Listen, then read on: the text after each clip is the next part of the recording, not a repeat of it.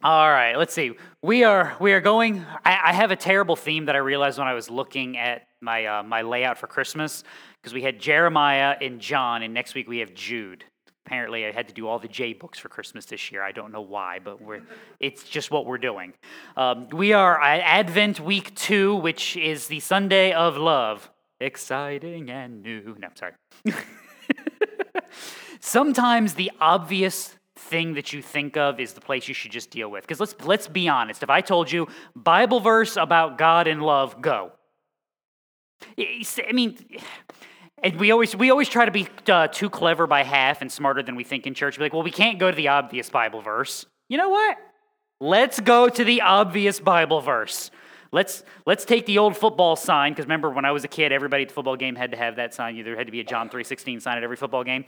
Let's take that and actually apply it to Christmas, because it matters. How do we get from what is the universal evangelism and love verse to Christmas? And the answer is, what is the work of Christ centered upon? And see, this is where understanding our definitions and getting right the work of Christ is so important. The incarnation matters not simply because God has come down, but because God has come down for a reason, for work.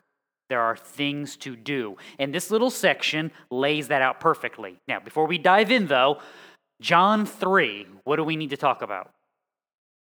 Can we just dive into John 3:16 and following? No, we need to kind of know where we are. So John 1, John literally begins at the beginning, setting up the deity of Christ, who he is, why he has come into the world. The beginning of his public ministry, the affirmation of John the Baptist of who Christ is and why that matters. You get to chapter 2, you see the beginning work of Christ, the cleansing of the temple. Yes, from a historical perspective, we have 2 temple cleansings, one at the beginning of his earthly ministry in John 2, one at the end of his earthly ministry with the triumphal entry and that whole bit. So, we have the cleansing of the temple, Jesus' announcement of his public ministry, and we have his first public miracle, the turning of the water into wine at the wedding in Cana. So with that, we then get a lovely meeting in John 3 with Nicodemus.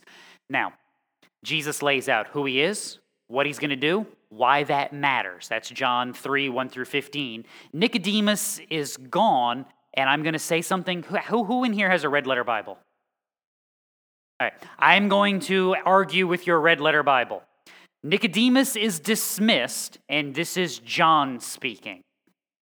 I know most red letter Bibles have John 3:16 and following in red letters, but it doesn't make any sense to attach this. Do you have one that doesn't? Hey, you have one of the good ones. No, most red letter Bibles will have this as Jesus speaking, and I don't think that's accurate because this is the addendum from John. This is John taking everything that Jesus and Nicodemus have just talked about, and then John explaining it to the reader, which is really helpful because that's us. And I like when the author explains things to the reader because it reminds me that he actually cares what I know, which is the exact purpose for why this is written. So, shall we dive in? Have some fun? All right, let's go. For God so loved the world. All right, time out. All right, Cameron, can you do something for me real quick? I thought I did this. I thought I cleared the background on that. Can you do that? Because I messed you guys up all last week. Nobody can read that. I can barely read it with the candle. So while Cameron does that, for God so loved the world, we are stopping already. God loves what he has made. Never forget that. Why does God love what he has made? Because this is usual. God is love. That's the one everybody knows. If you ask people to describe who God is, they will start with love. Always remember this. This is where we get messed up. We can't describe God in terms that we understand. We have to describe God in terms that he declares himself in. And that includes directions and pieces. So in other words, God is not described as loving because he does loving things. God is described as love because love is not something he does. It is something that he is. No, it's something that he is. And we don't process this because that's not how humanity is described. We are described typically by what we do. I mean, unless you have an unusual attribute. Unless you're like me, you're short. Or if you're Matt back there running around, he's tall. Those are fixed attributes. But short of that, most of the time we describe people by what they do. Well, he's funny, he's clever, he's athletic. We describe by attributes and what we see. We do the same thing with God because God demonstrates who he is by what he does. But recognize, I'm not clever because I possess cleverness. I'm clever because I do clever things. Or I'm funny because I tell funny stories. God is not love because he does loving things. God does loving things because he himself is the source and the beginning of love itself. Without God, there would be no basis to define what love actually is. Always remember that when we're dealing with the attributes of God. Hey, look.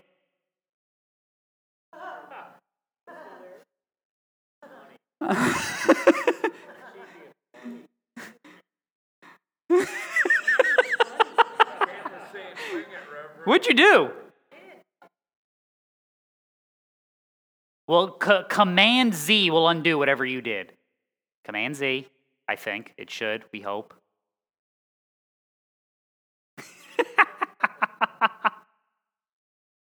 There it is. Right click, add, and then there should be an add queue, and you want clear all. Well, then just click on the slide again once you do that. It'll put a little X over it. So, God is not defined by love. God defines what love is. Though 1 John 4, the one who does not love does not know God, for God is love. And that perfection of love, that beginning of love, is what makes God God. Psalm 86. O God, arrogant men have risen up against me. A band of violent men have sought my life, and they have not set you before them. But you, O Lord, are a God merciful and gracious, slow to anger, and abundant in loving kindness and truth. So, for God so loved the world that he gave his only begotten Son. In other words, who God is manifested in what God does. Who he is determines what he does. Hebrews chapter 2. I'm watching the screen. This is gonna mess me up the rest of the day. We do see him who was made for a little while lower than the angels, namely Jesus, because of the suffering of death, crowned with glory and honor, so that by the grace of God he might taste death for everyone. For it was fitting for him, for whom are all things, and through whom are all things, in bringing many sons to glory, to perfect the author of their salvation through sufferings. For both he who sanctifies and those who are sanctified are all from one Father, for which reason he is not ashamed to call them brethren. Just leave it. We're aborting. It's okay. Just leave it alone. Abort mission. Is that an option still? Okay, there we go. So, because God loves his creation, because of who God is, he will work on behalf of his creation. And in this case, what is that creation's greatest need? To do what? See, what's their big evil? Sin. My greatest need is not to be taller, to be smarter, to know more. My greatest problem is my sin. The work of Christ is the work to overcome that. Romans 5. While we were still helpless at the right time, Christ died for the ungodly. For one will hardly die for a righteous man, though for perhaps the good man someone may dare even to die. But God demonstrates his own love towards us in that while we were yet sinners, Christ died for us. In other words, the work of God is spurred on by the nature and character of God. How is that brought to humanity? That whoever believes in him shall not perish, but have eternal life. In other words, the work that God has done, based on the character and nature of God, actually means something to the objects of his love. God does things for reasons, believe it or not. Who would have thunk that, right? That God actually has a reason for his work and a reason in things that he is accomplishing. 1 John 3. See how great a love the Father has bestowed on us, that we would be called children of God, and such we are. For this reason the world does not know us, because it did not know him. You can go back to what we read for communion with John 1, that the light coming into the world enlightens all men, doing what? As many as received him, To them he gave the right to become children of God, even to those who believe in his name, who were born not of blood, nor of the will of the flesh, nor of the will of man, but of God. Now, that's your summary. Is that the end of it, though? No, there's always something to understand. There's always a build out. This is why I say this should not be red letter in your Bible. This is John building out the nature, work, and effect of that work that Christ has done on behalf of his people. So, verse 17.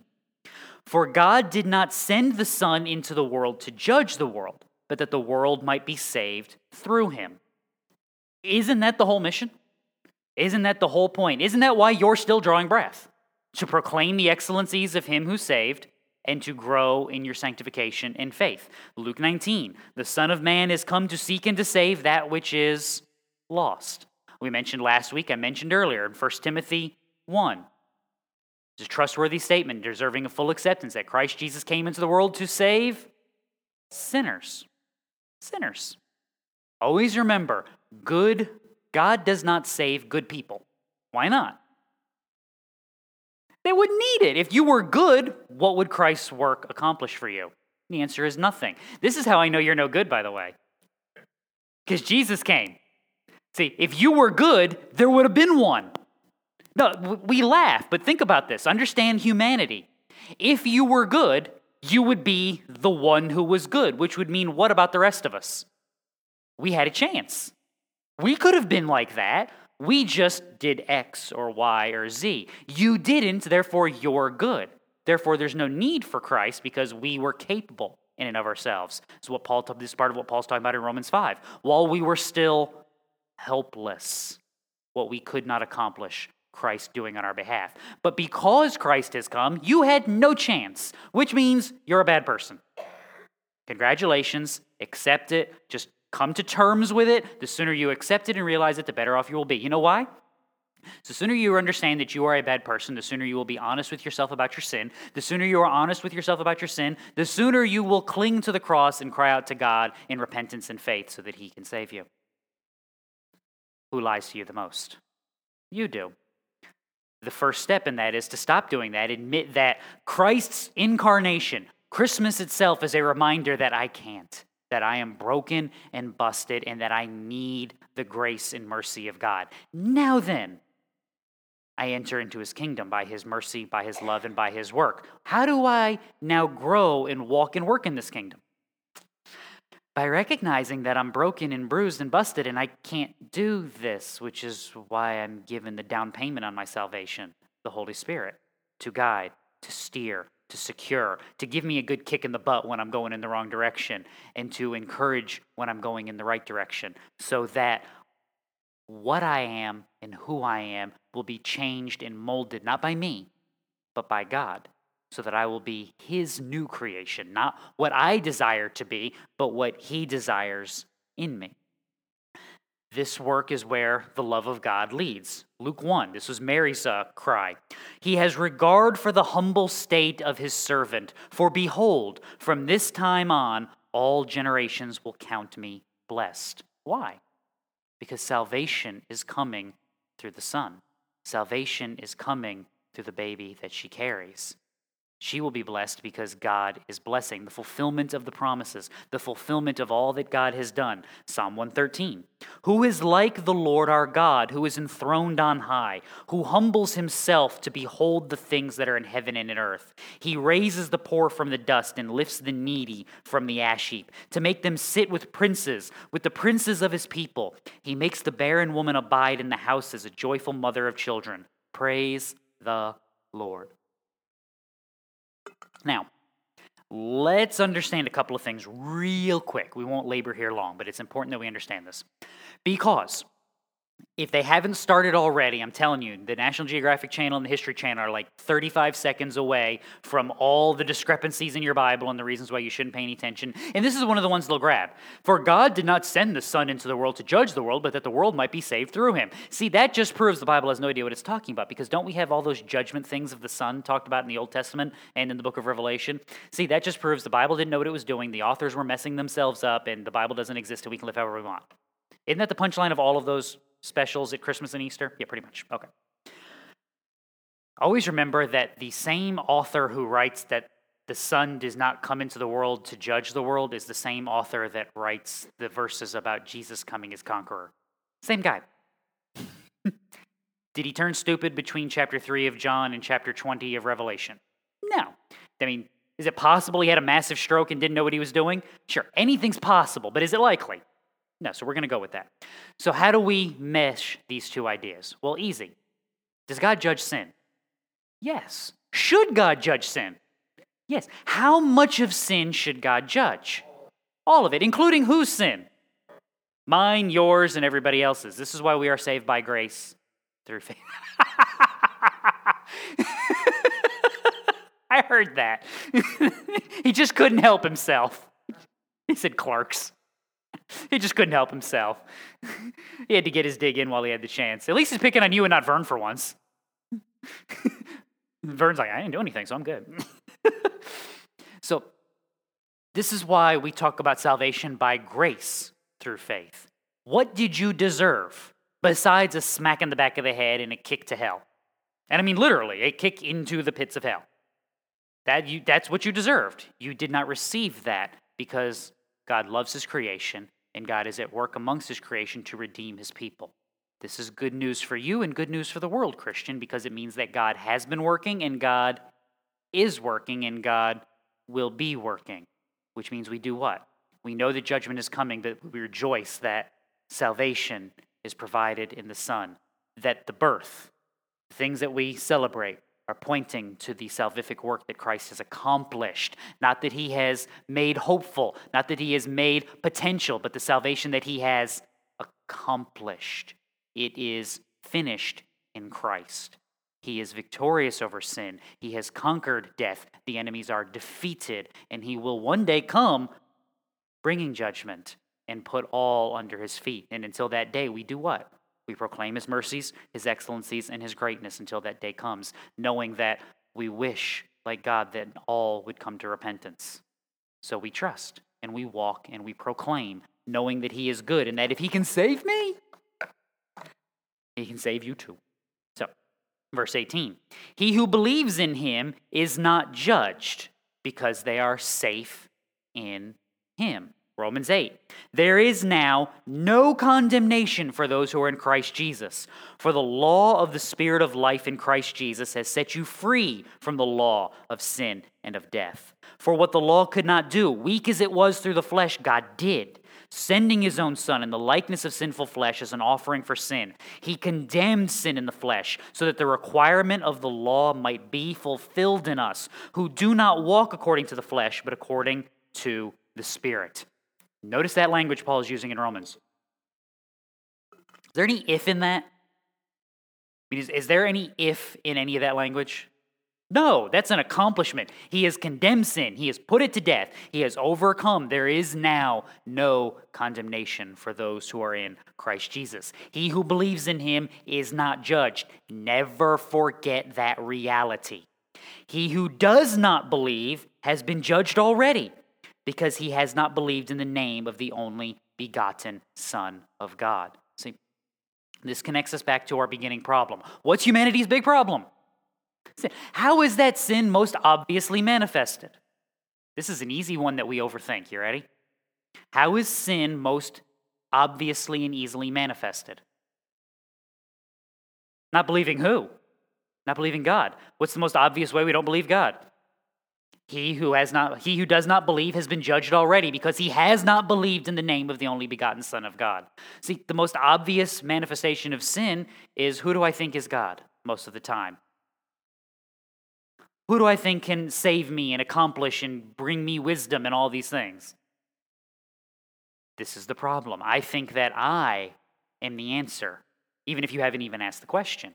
This is what sin does. It rejects God in all of his forms. Because here's what happens. Was it Spurgeon talking about this? It goes back, show you how long problems go back in humanity. I always like doing this with history. Charles Spurgeon, mid-19th century in London? You have to get men lost before you can get them saved. Because what's the problem? Well, there's Christ, and he will redeem people from sin. Well, time out, Chief. What's a sin? And we're in 2021. I mean, did you ever think we'd be defining the things we have to define today? I mean, you laugh, but I mean, a perfect case in point. Daryl and Ginger are having a get-together with family after they're borrowing the gym today because one of their nephews is expanding the family. They're having a gender reveal party. Now, before 2021, you knew exactly what that was. My answer, when Ginger told me that, I made the joke. For who? Which member? Because for a split second, don't you wonder? We're having a gender reveal party. For who? I'm scared. Do what? Yeah. Poor Vern, when she said we're having a gender reveal, he goes, a gender rebuild. What is that a new ministry thing we do? I'm just But is that not the world we live in? What's up? What's down? What's man? What's woman? What's right? What's wrong? These things are all up for debate. Why? Because we've removed any concept of a foundation, which means we've made who God? Us. And we are a capricious God, are we not? What's right and wrong depends on how I feel. What benefits me versus what benefits you. I mean, this is my joke for my seminary friend. What's the ideal world for most of humanity? That everyone is just like me, but slightly dumber. That way everybody likes what I like, hates what I hate, so I never have to deal with the stuff I don't like and the stuff I hate, but I'm in charge because everybody looks to me as the smart, intelligent one. Doesn't that just sound wonderful? If you're honest with yourself, for a minute it does. Imagine never having to flip through the radio because they played a song you hate. Because everybody else hates it too. Nobody brings the green bean casserole because we all know it's evil. Don't start with me.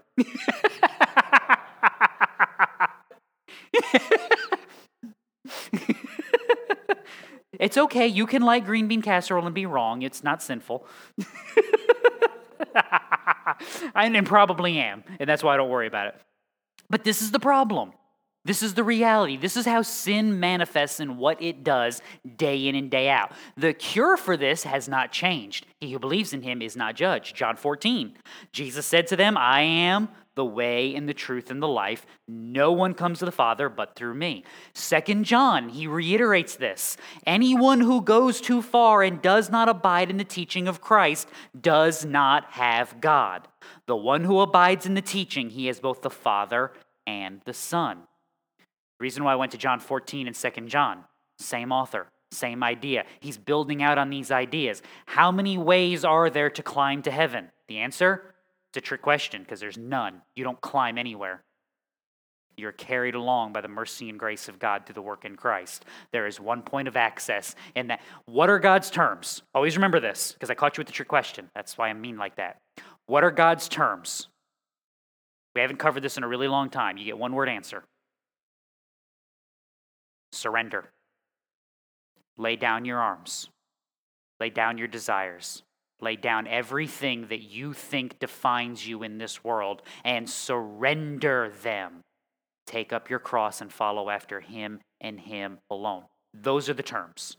You don't get to negotiate. You don't get to, haggle this out like you're in some weird Middle Eastern market. You have to surrender. Those are the terms. So how many ways are there to climb to heaven? 0. How many access points are there? 1. And it's through Christ by repentance and faith. Exactly right. And just in case you think that we're overemphasizing John a little bit, let's ask Peter what he thinks. Acts 4. There is salvation in no one else, for there is no other name under heaven that has been given among men by which they must be saved. Paul in 1 Timothy. There is one God and one mediator between God and men, the man Christ Jesus. That's why his work is necessary. That's why his birth is necessary. See, this is the silly stuff that is obvious, but we don't always talk about out loud. Can Jesus die if he's not born? I mean, it sounds silly to contemplate this, but this is what the incarnation is about. It's a demonstration of God's character and nature revealed in his work. How do I know that God takes seriously sin? Other than all the judgment stuff we see in the Old Testament. That he gave his only begotten Son. That he gives of himself. always realize this. This is why we always point out the Christophanies in the Old Testament, that God is walking in the garden in the cool of the day. Well, God is spirit who dwells in unapproachable light. Does spirit dwelling in unapproachable light walk in a garden? No. So who is walking in the garden in the cool of the day? When I talk about God as a man, who am I talking about? This is called a Christophany in the Old Testament, a pre-incarnate appearance of Christ. Who is walking in the cool of the garden in the garden in the cool of the day? Christ is. Who sacrifices the animal to make coverings for Adam and Eve? That's Christ. Who's standing before Abraham while the angels go down to Sodom and Gomorrah talking on behalf of God? That's Christ. Who's leading the Israelites? The angel of the Lord walking with the power, authority, and command of God, leading the Israelites in the Exodus. That's Christ. This matters. The angel of the Lord on behalf of Hezekiah that comes down to Jerusalem and kills 185,000 Assyrians in one night. Angel of the Lord is Christ. This is who he is. This is what he does. This is what the incarnation is about. He is there. How seriously does God take sin? That he enters in, takes on flesh so that he may offer a perfect sacrifice. Because here's the fun part. Where else are you finding a perfect sacrifice laying around? I mean, think through the sham that was the temple in Jesus' day. I mean, you have all the regulations that you have in Leviticus and the commands of Exodus on the unblemished Passover lamb, right? It's got to be the year-old lamb, perfect, no spot, wrinkle, defect, none of that. Something looks like it came right out of a Snuggle commercial for fabric softener. It's like, aww. And you would do this. You would pick it out. You would travel to Jerusalem, and they would look at it and inspect it for you, because aren't they wonderful people? They were so nice, they would inspect your lamb to make sure it was perfect, and then once they found out that it wasn't perfect, because that's how the scam runs, they would have a perfect one out back for you to buy.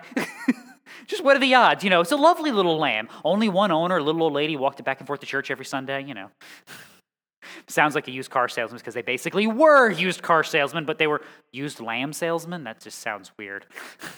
We should open up a stand. That's a Christmas parody video begging to be made, isn't it?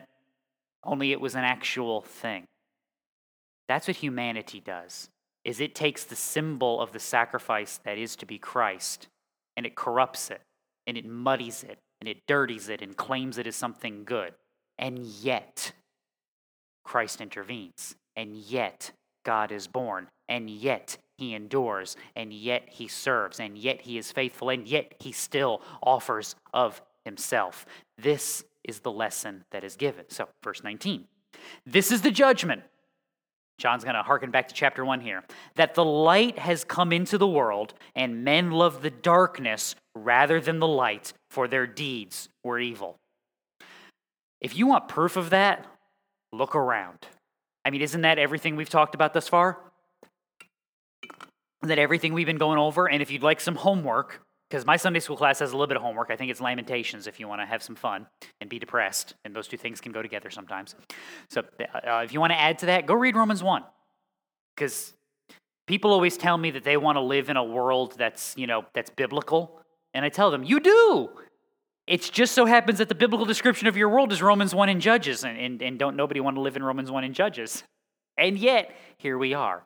Always remember the punchline of Judges. There was no king in Israel in those days, and everyone did what was right in his own eyes. Don't tell me how to live. How dare you judge me? Who do you think you are?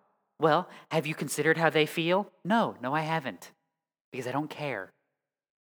Because truth doesn't care if you feel offended. Truth cares about what is good and right and holy. Now, this is the judgment. The light has come into the world, and men love their darkness rather than their light, for their deeds were evil, which, by the way, Charlie Brown, is what Christmas is all about. I should have had Connor, because Connor about has this memorized because he's watched that so many times. In the same region, there were some shepherds staying out in the fields, keeping watch over their flock by night. An angel of the Lord suddenly stood before them, and the glory of the Lord shone around them, and they were terribly frightened. The angel said to them, "Do not be afraid, for behold, I bring you good news of great joy, which shall be for all people. For today in the city of David there has been born for you a Savior, who is Christ the Lord. And this will be a sign for you, that you will find a baby wrapped in cloths and lying in a manger. And suddenly there appeared with the angel a multitude of the heavenly host, praising God, saying, Glory to God in the highest, and on earth peace among men with whom he is pleased. How do you get God pleased with you? I mean, wouldn't that be a lovely checklist to have in your back pocket? I want God to be happy with me today. How many access points are there? How do you get there?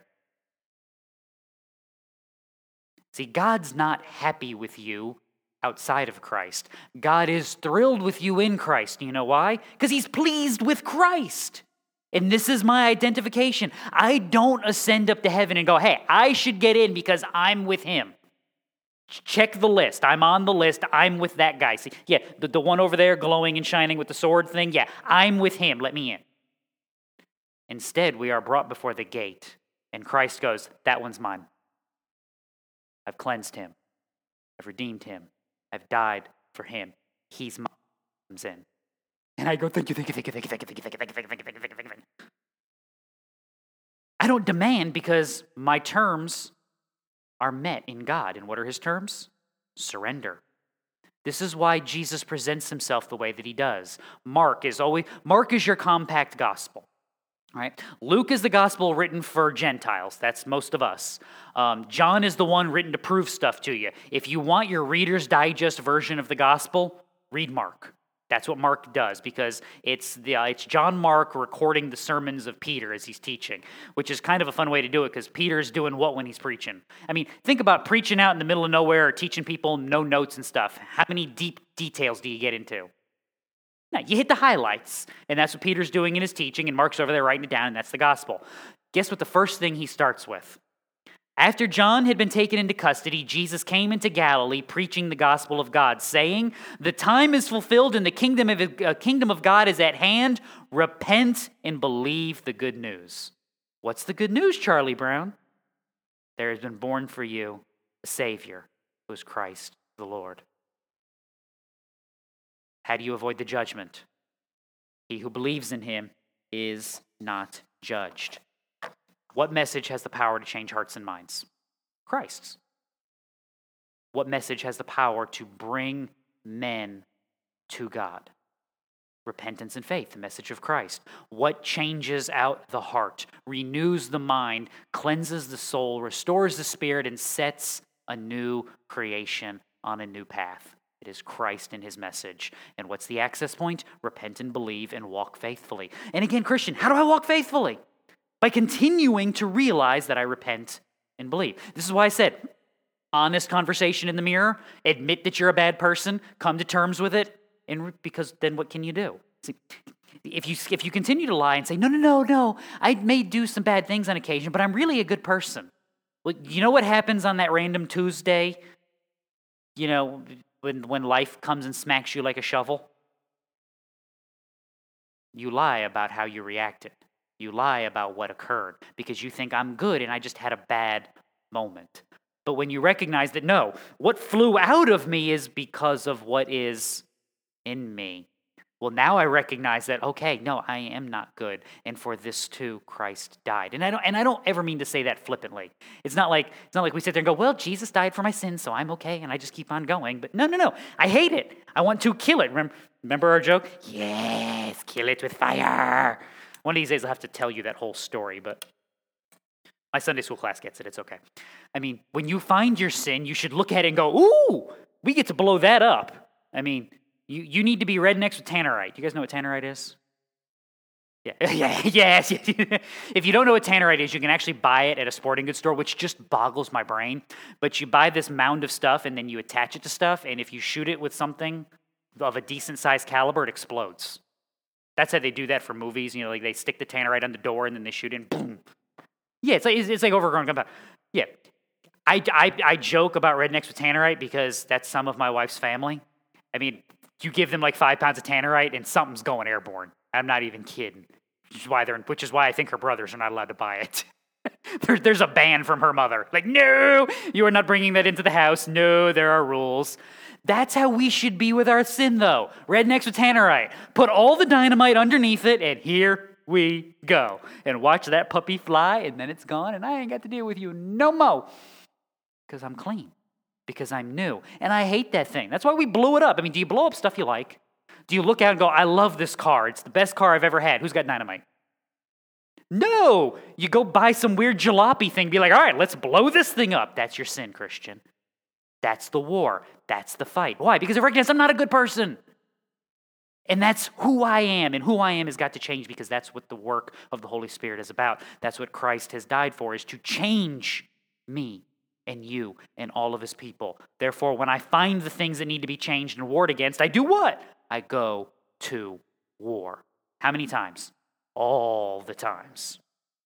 For everyone, verse 20, everyone who does evil hates the light and does not come to the light for fear that his deeds will be exposed. They should think like that. You know why? They're right. They will. Luke 8. Nothing is hidden that will not become evident. Nothing secret will not be known and come to light. This is one of the reasons why I talk about churches should be the most honest and open places on earth. Because what's our starting point? You're a bad person. I'm a bad person. Therefore, when we do bad people things, we should be able to say, I messed up. Here's the dumb thing that I did. Yes, I know what the rule is. What's the rule? Don't do dumb things, but I did the dumb thing, and I messed up, and I want to fix it, and I need your help. How many times does that conversation happen in church? Be honest. It should happen a lot, but what usually happens? I don't want anybody to see the dumb thing that I did because it was dumb, and I feel like an idiot, so let's just hide it over here. What happens when we start hiding it over here? And the precious, yes. Next thing you know, look, I got pictures. It's like a Saint Bernard puppy. I have pictures of my then 7-year-old daughter holding, the 12-pound puppy, and she's, and he's just a cute little sweet little thing, and he's all laid out, flattened himself. And now I have pictures of my children riding him like a pony. That's what happens to your sin, though, when you hide it. You think it's just this little tiny thing that's not going to get any bigger, and next thing you know, we got this. Pay no attention to the man behind the mirror. There's nothing to see here. I mean, if you've ever seen Naked Gun, it's Leslie Nielsen and the Naked Gun, and all the fireworks plant has exploded behind him, and he's standing going, there's nothing to see here, folks. Move along, while the fireworks plant is exploding behind him. Move along, there's nothing to see here. No, the show's over, move along. That's what we look like when we just try to coddle it. We can't. Everything will be exposed. And not just everything will be exposed. In God's sight, everything is already exposed. Who are you hiding from? Me? I mean, think about this. You're going to hide it from me? Who am I? What am I going to do? Oh, you're a bad person. We already know that. God's already looked down. What are you hiding from? You've already lost that game of hide and go seek. I'm going to think less of you. Trust me, I already do, okay? There you go. Problem solved. I mean, let's be honest. Because we're supposed to be walking in godliness, not walking in sin. Do not participate in the unfruitful deeds of darkness, but instead expose them. For it is disgraceful even to speak of the things which are done in secret. But all things become visible when they are exposed to the light, for everything that becomes visible is light. And this is true from the very beginning. Proverbs 15 makes this. Hebrews 4 talks about this with Scripture. What has the power to separate bone from marrow, soul and spirit? The Word of God. This is one of the other reasons why this becomes so important. If we're unwilling to come to the light, it's because we're trying to hide in the darkness. We don't want the healing. Oh, that Christian, should that ever be a phrase we should say? No, I don't want forgiveness and grace and mercy to cover this. Why would I ever want to do that? Because the alternative is really not that awesome here. Let's avoid the alternative and actually come to grips with things, which is why the next verse goes with it. But he who practices the truth comes to the light so that his deeds may be manifested as having been wrought in God. This is the difference between you and the non-believer Christian. Are they bad people? Them, those that are out there. Are they bad people? Yes! Because who's a bad person? Everyone. They're bad people. Are we bad people? Yes. If we say that we have no sin, we're deceiving ourselves and the truth is not in us. That's 1 John 1:8. If we confess our sins, he is faithful and righteous to forgive us our sins and to cleanse us from all unrighteousness. Isn't that it? He who practices the truth comes to the light. See, when bad people come to the light, what happens? What does everybody see? Does everyone see wonderful deeds and good people when bad people come to the light? No. But we see cleansing. We see mercy. We see grace. We see forgiveness. And we see the power of the gospel to change hearts and minds and to set people on new paths so that his deeds may be manifested as having been wrought in God. Isn't this why you like hearing testimonies of people who are really, really bad? One, it makes you feel better because you weren't that bad. And let's be honest, that's a little bit of it.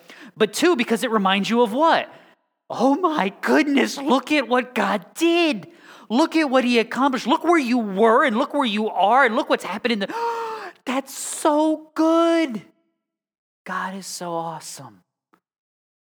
That's the work that he's doing. That's the work that he's been doing. That's the work that he continues to do. That's why we remind each other that we're not good, but in him I'm clean. We're not great, but in him I am perfect. In him I am cleansed. In him I am righteous. And in him I am able to walk and work faithfully by his power, by his grace, for his kingdom, for his glory. Ephesians 2 is a great punchline. For by grace you have been saved through faith, and that, not of yourselves, it is the gift of God, not as a result of works, so that no one may boast. For we are his workmanship, created in Christ Jesus for good works, which God prepared beforehand so that we would walk in them.